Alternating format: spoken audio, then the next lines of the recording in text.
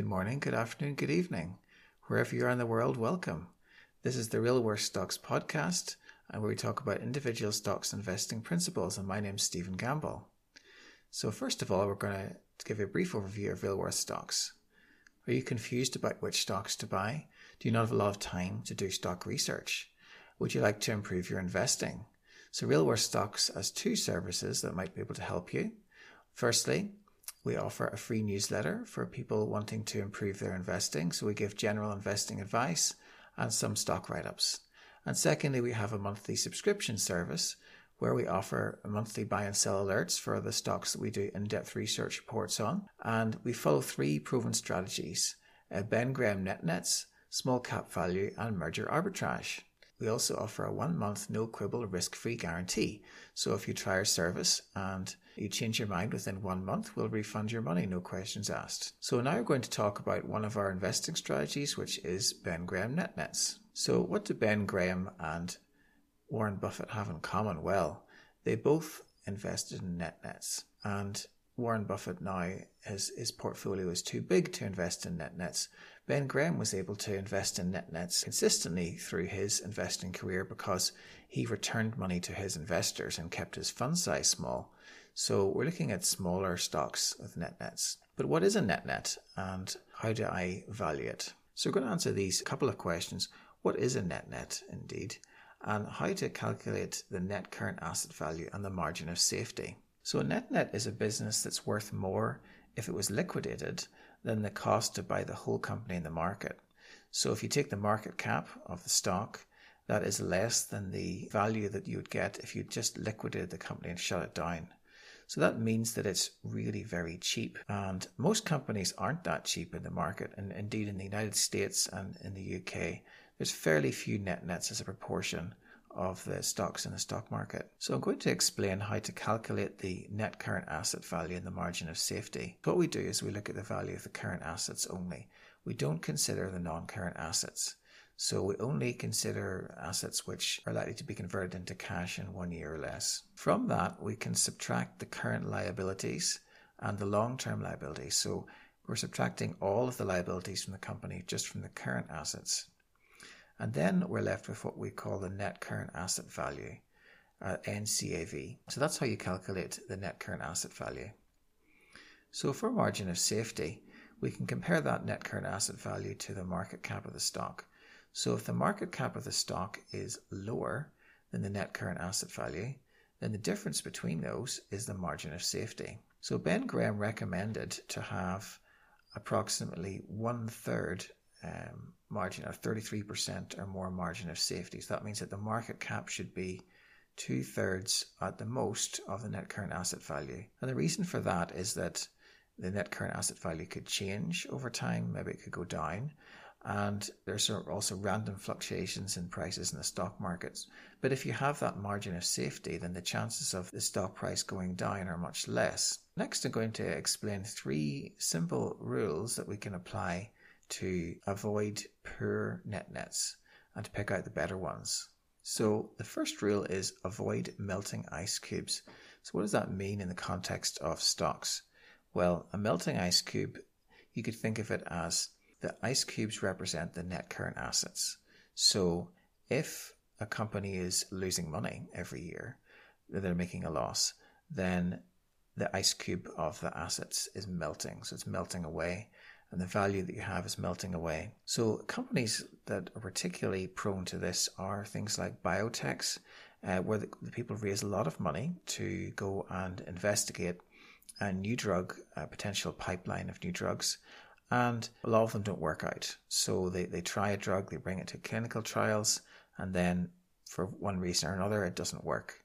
And so some of these companies may lose money for 5 to 10 years while they're investigating the drug candidates, and then the drug candidate may not work out at all at the end.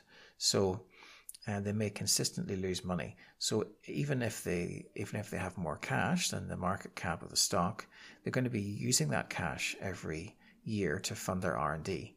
So the net current asset value is going to decline over time. Another category of companies which can be net nets and which tend to lose money are speculative mining stocks. Again, they raise a lot of capital, and then they go and spend that capital on doing drilling and searching for resources. It's different when a company has found the resources, although it still needs a lot of capital to develop those. But in that exploratory phase, they're particularly risky. So that's another type of net to avoid. And then another type of net which I find is challenging to invest in and get a good return is retail nets. And that's because of the high operating leverage. So they may have a net current asset value that's higher than their market cap, but because of the high operating leverage, if they have a bad year or sales go down, they can quickly make a large loss, and so they can wipe out that margin of safety pretty fast. So that's one that I tend to avoid, is retail nets. So my second rule for avoiding poor quality nets is avoid poor quality current assets. So the best current asset that you can possibly have is cash, because cash can be paid out to shareholders in dividends. It can be used for share buybacks, and it's very attractive if the company's trading below net cash.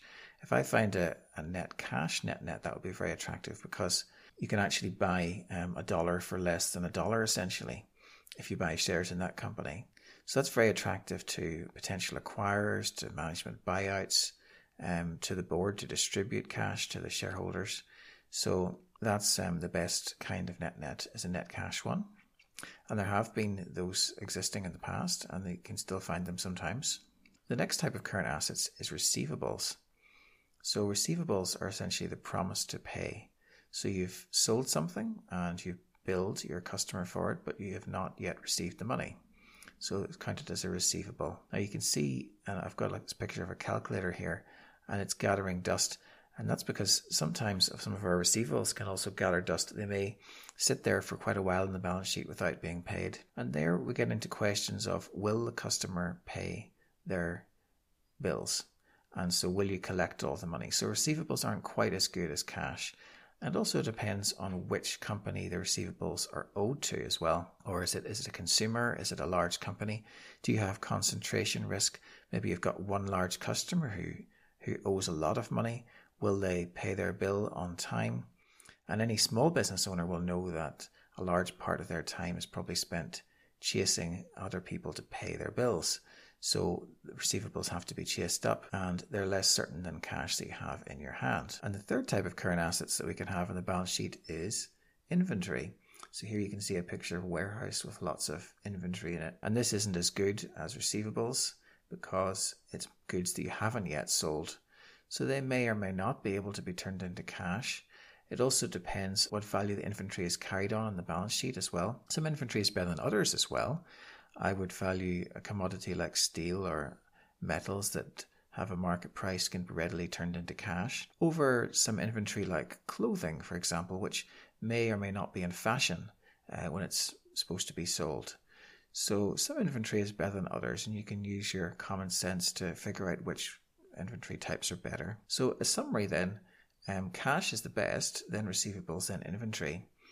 And at each stage you're moving further away from a readily realizable thing, which is cash. So in summary, cash is best, then receivables, then inventory. And so when I look at a net, I'm going to look at what is the balance between these three things. I love to see lots of cash, some receivables, and not much inventory. But you can have a good net with plenty of receivables as well, and even plenty of inventory. It depends on the net in question. So the third rule is to avoid an insufficient margin of safety. So we recall that the net current asset value minus the market cap gives you your margin of safety, and you can express that as a percentage. So if the margin of safety is very small, Ben Graham recommended 33% at least. If it's maybe 10%, 20%, then just the random fluctuations in the stock price or small changes in the net current asset value could wipe out that margin of safety in the stock. So I would stick to nets with a good margin of safety. Now we're going to switch to look at a real life example of a net. I'm going to calculate the net current asset value. And for this, I've picked a company called Orchard Funding Group, ticker ORCH, which is listed on the London Stock Exchange. So we're going to show the 2022 annual report and accounts and look at the balance sheet to calculate the net current asset value. So here's the balance sheet for Orchard Funding Group. This is the assets page. So we can see non-current assets here. We're going to disregard those. And current assets is made up of loans to customers and cash and equivalents. So it's about 37 million loans to customers, about just under 5 million cash.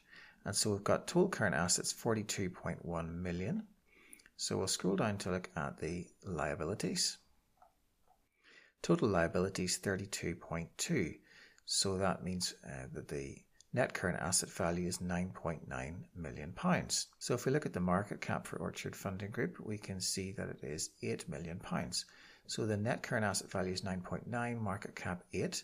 So then that would be 19% margin of safety, which is not sufficient to make it a Ben Graham net. It is a net, but it's not that 2/3 net current asset value Ben Graham net. So the margin of safety is a little bit less here. In terms of the quality of the current assets, so accounts receivable in this case, this company does financing for insurance premiums, and it finances insurance brokers who then finance their customers. So instead of paying their insurance premium for their house or their car in one go, one annual payment, they make monthly payments and they're financed by this company through the insurance brokers. These receivables are quite good because if the customer doesn't pay for their insurance and their monthly payments, their insurance is cancelled. Unlike other finance on a car or whatever, there's no physical goods to have to chase or reclaim. So because the product is intangible, it can be withdrawn by the company immediately. And it's a legal requirement to have car insurance, for example. So these insurance customers will not cancel their contracts or refuse to pay them. And so those, if they don't pay, that money is non-recourse to Orchard Funding Group. So their levels of non-payment on their receivables are very, very low. And also those receivables are all due within 1 year.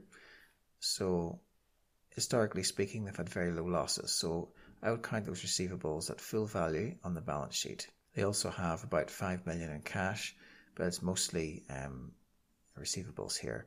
And there's really no inventory because it's a financial company. So I want to give a real life example of investing in a net. So just after the pandemic in May 2020, I invested in a company called Xaar. It was a company which made printing heads for printing on ceramic tiles and other applications. So that was around the start of May 2020. And it had reached a low during the pandemic of about 18 pence per share after falling from a price of about 250 pence per share.